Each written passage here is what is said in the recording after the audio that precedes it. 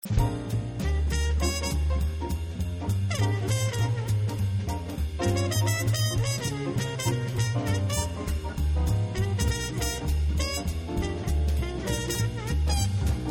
FedEx and UPS recently implemented a new and more expensive pricing strategy for all ground shipments.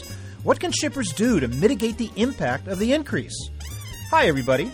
I'm Bob Bowman, Managing Editor of Supply Chain Brain, and this is the Supply Chain Brain podcast.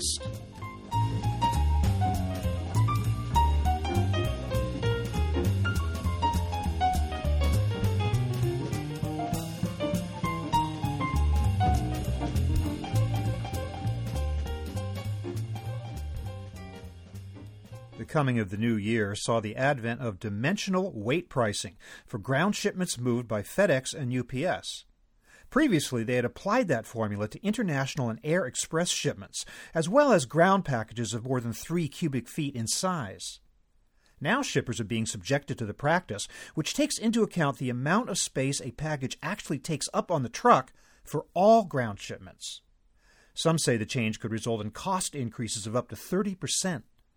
But shippers don't have to take the extra charges lying down. My guest today is Kevin Lathrop, president of Unishippers, a reseller of shipping services.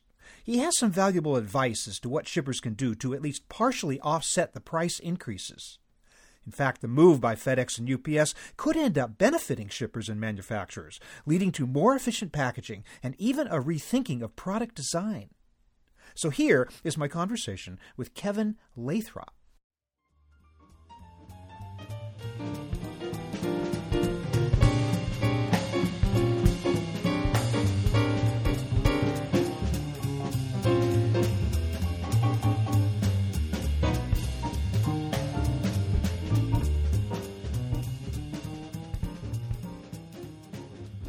Kevin Lathrop, welcome to the program.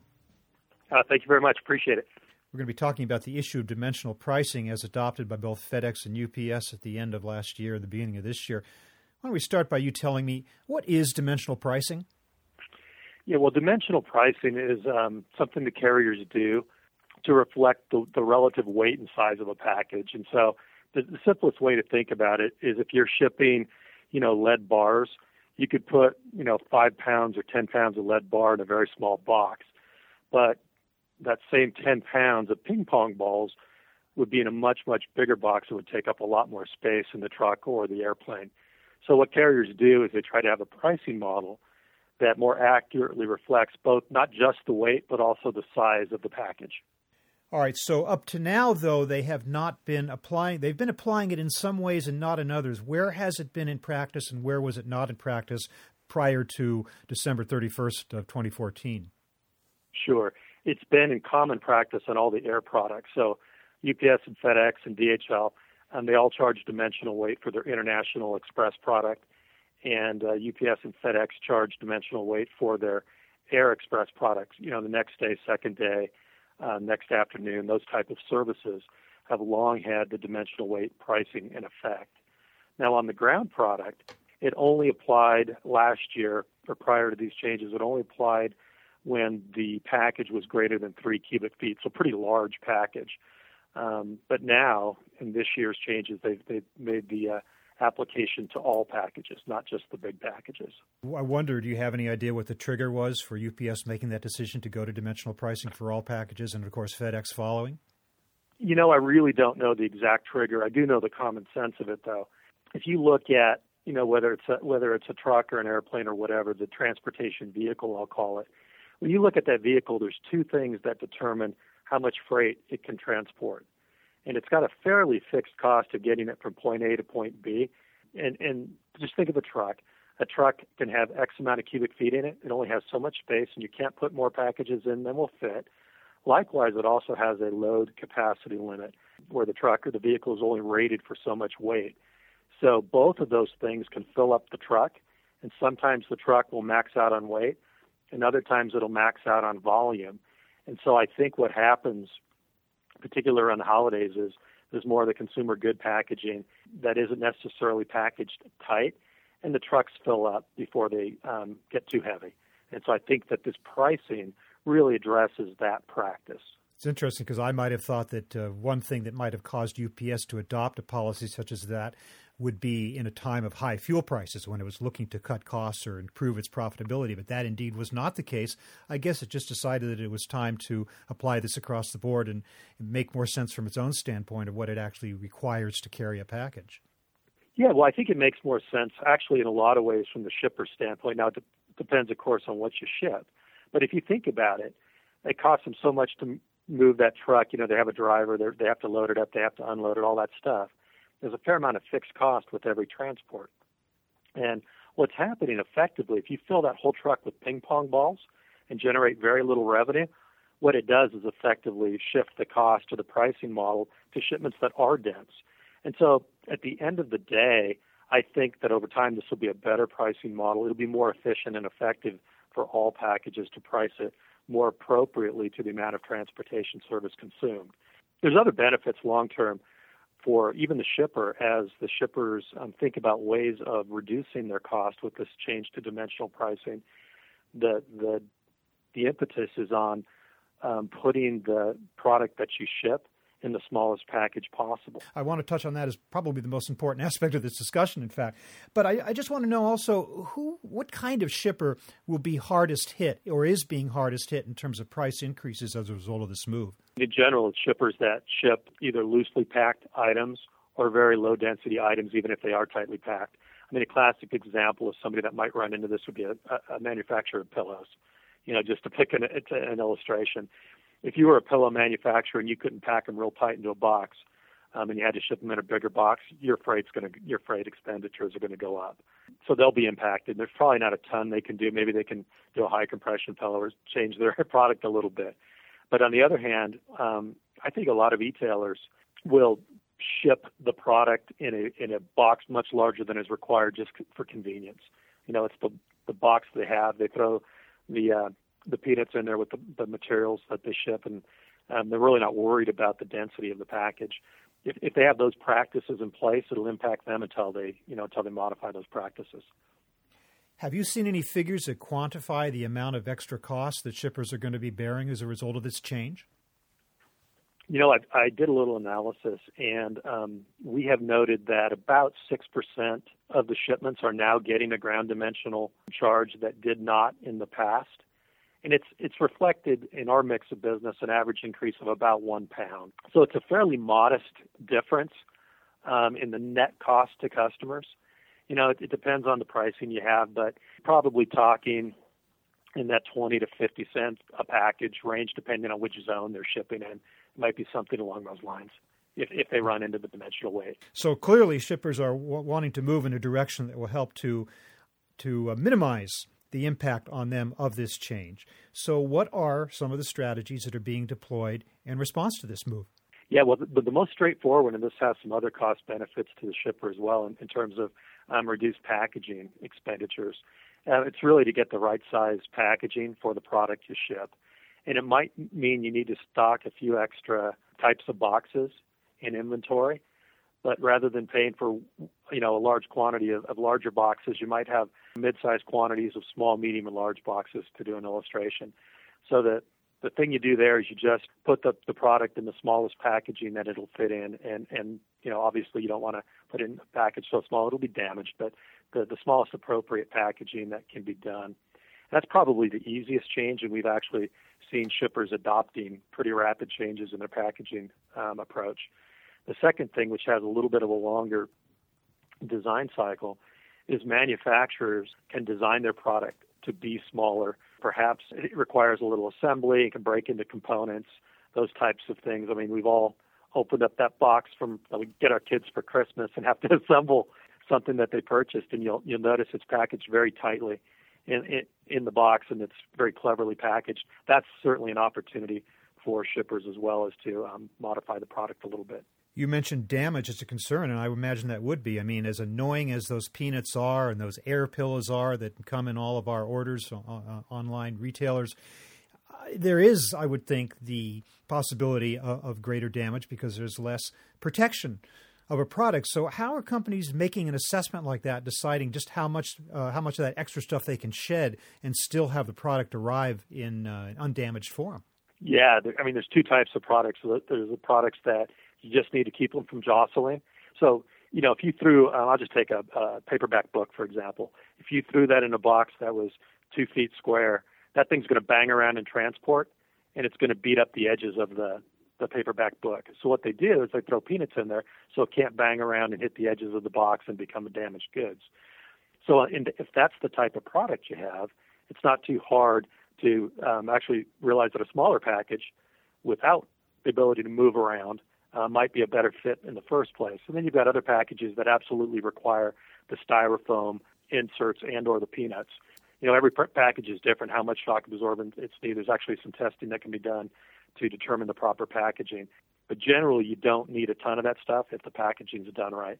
You look at flat screen TVs, a very sensitive item, and they're packaged pretty tight. They figured all that out, how to do the styrofoam around the edges, the top and the bottoms, and what points need to be strong, et cetera. So that's a good example of really good packaging. You think this is going to put a dent in the packaging industry or the kinds of companies that make these materials?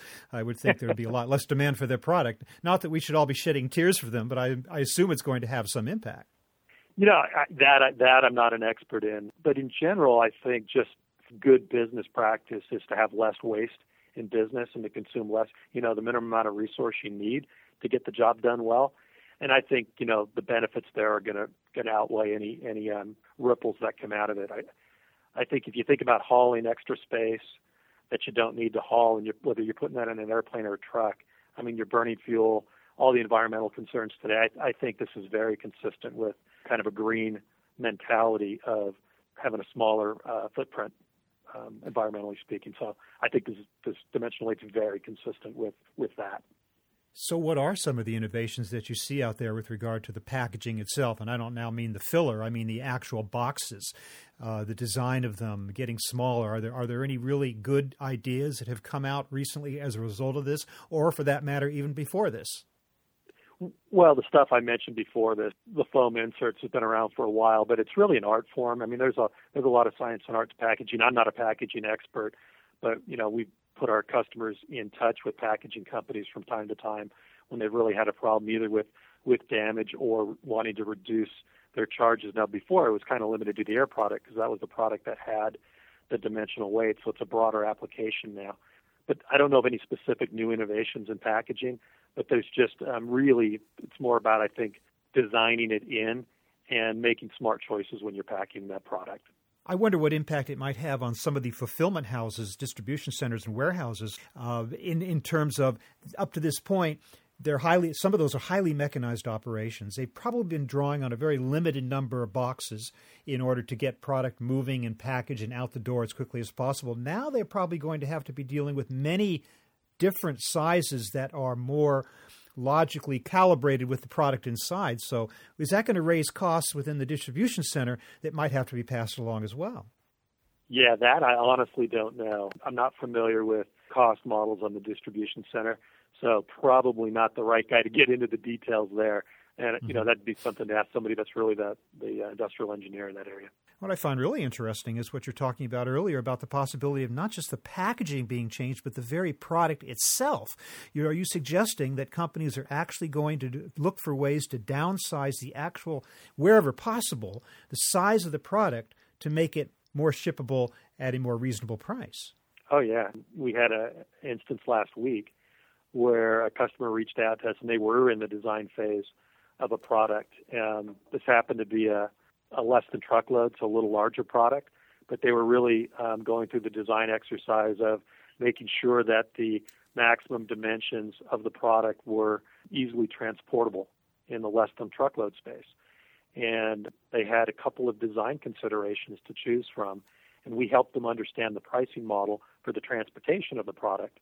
And they are incorporating those thoughts into their design now and how the product might be broken into one or more pieces.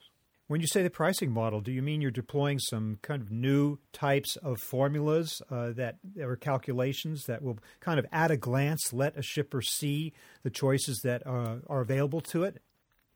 Yeah, well, that's in our technology today. So that I mean, we embed those rules into our technology today. So, for example, all the dimensional weight rules we're talking about, when you get a quote on our system, it'll show you that. Likewise, on our less than truckload product, you put the dimensions in, you'll get a quote that's appropriate for the size of the package. So they've always been there, but shippers don't necessarily stop and think, or the manufacturer, I should say, don't necessarily stop and think about what the impact is on the shipping charges when they're designing the product. But if you can push that notion back into product design, where they design for efficient shipping as well, there's definitely dollars to be saved during the life cycle of a product. And in this case, I think they're deciding to put the product into two pieces on two separate pallets.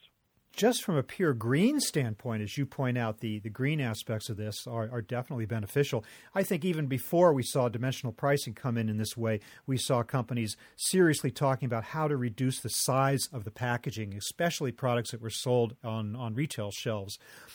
We all know that some of these things have come in gigantic plastic containers that are way too big for the product inside. So I guess you're seeing innovations in that area as well, just from a purely environmental standpoint, right?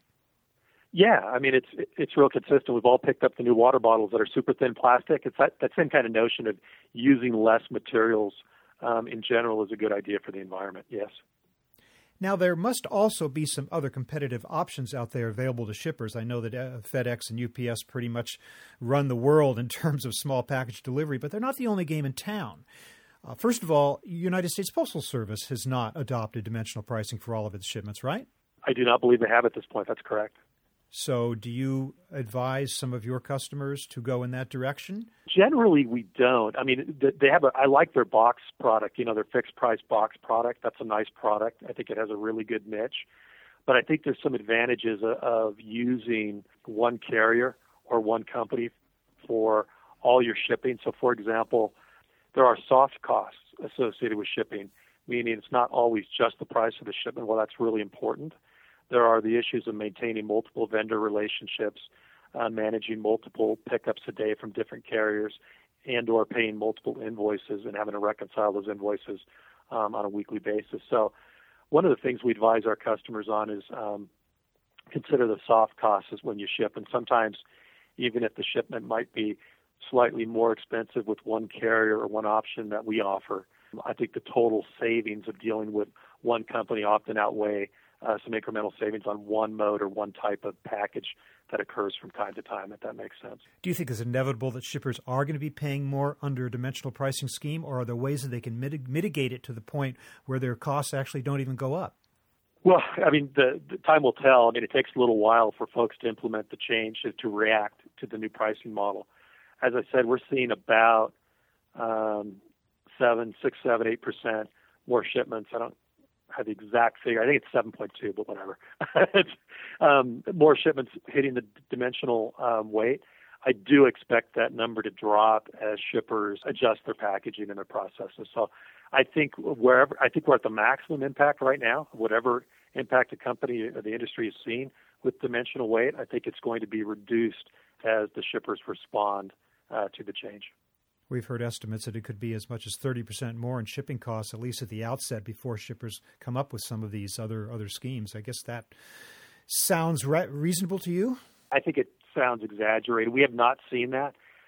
So maybe our mix of business is a little different than what some industry experts base their results on. We're not seeing that anywhere near that number. It's not impacting our customers anywhere close to that figure. That's good to know.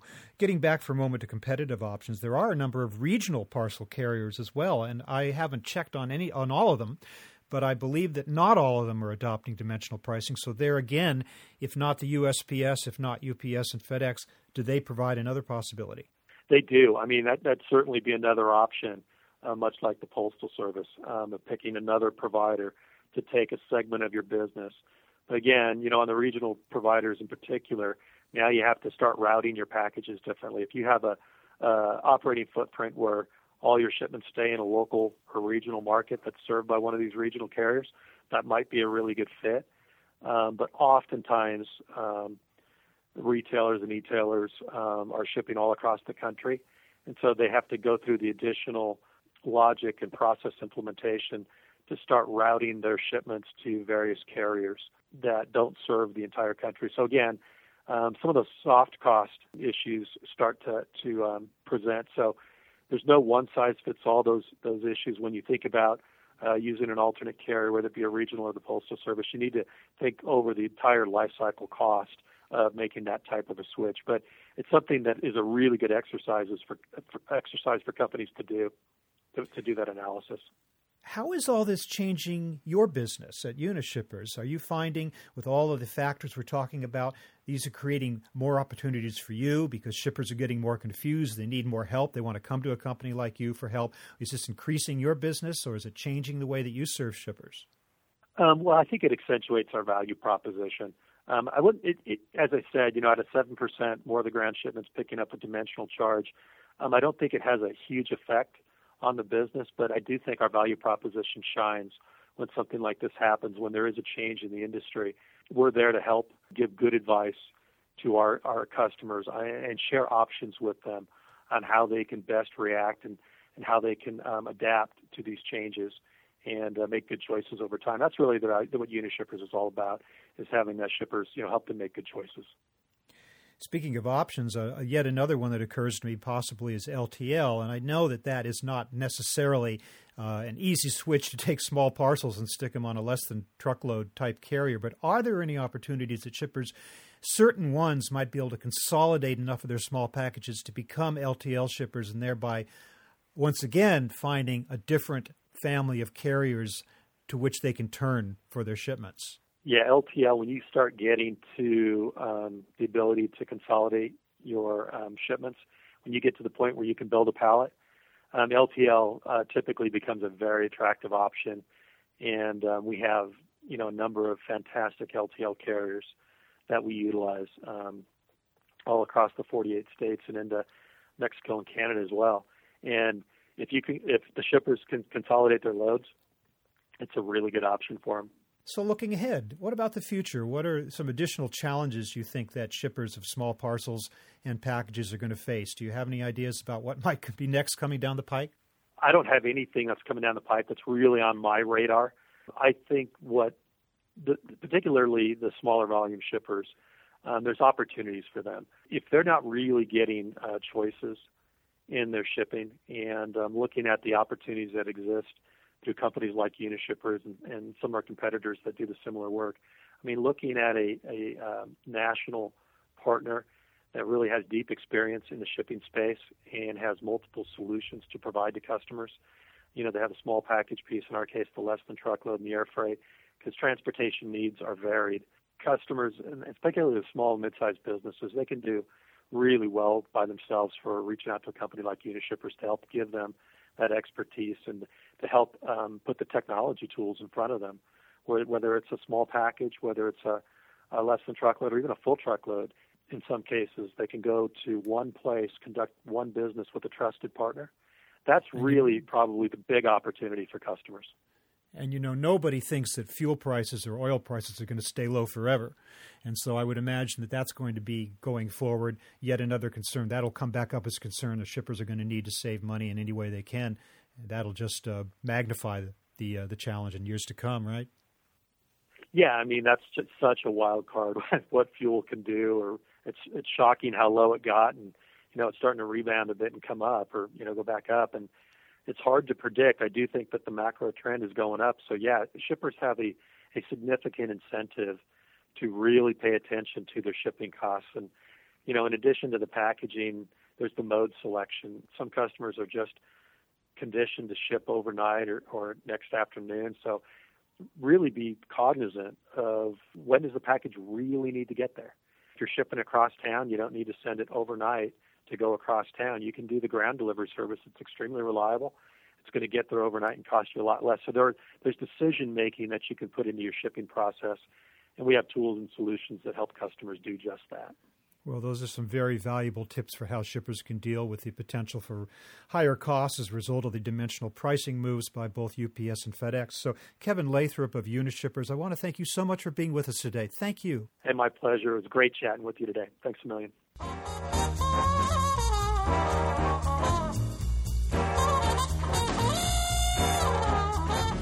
That was my conversation with Kevin Lathrop of Unishippers, talking about how shippers can mitigate the impact of dimensional weight pricing on ground shipments by UPS and FedEx.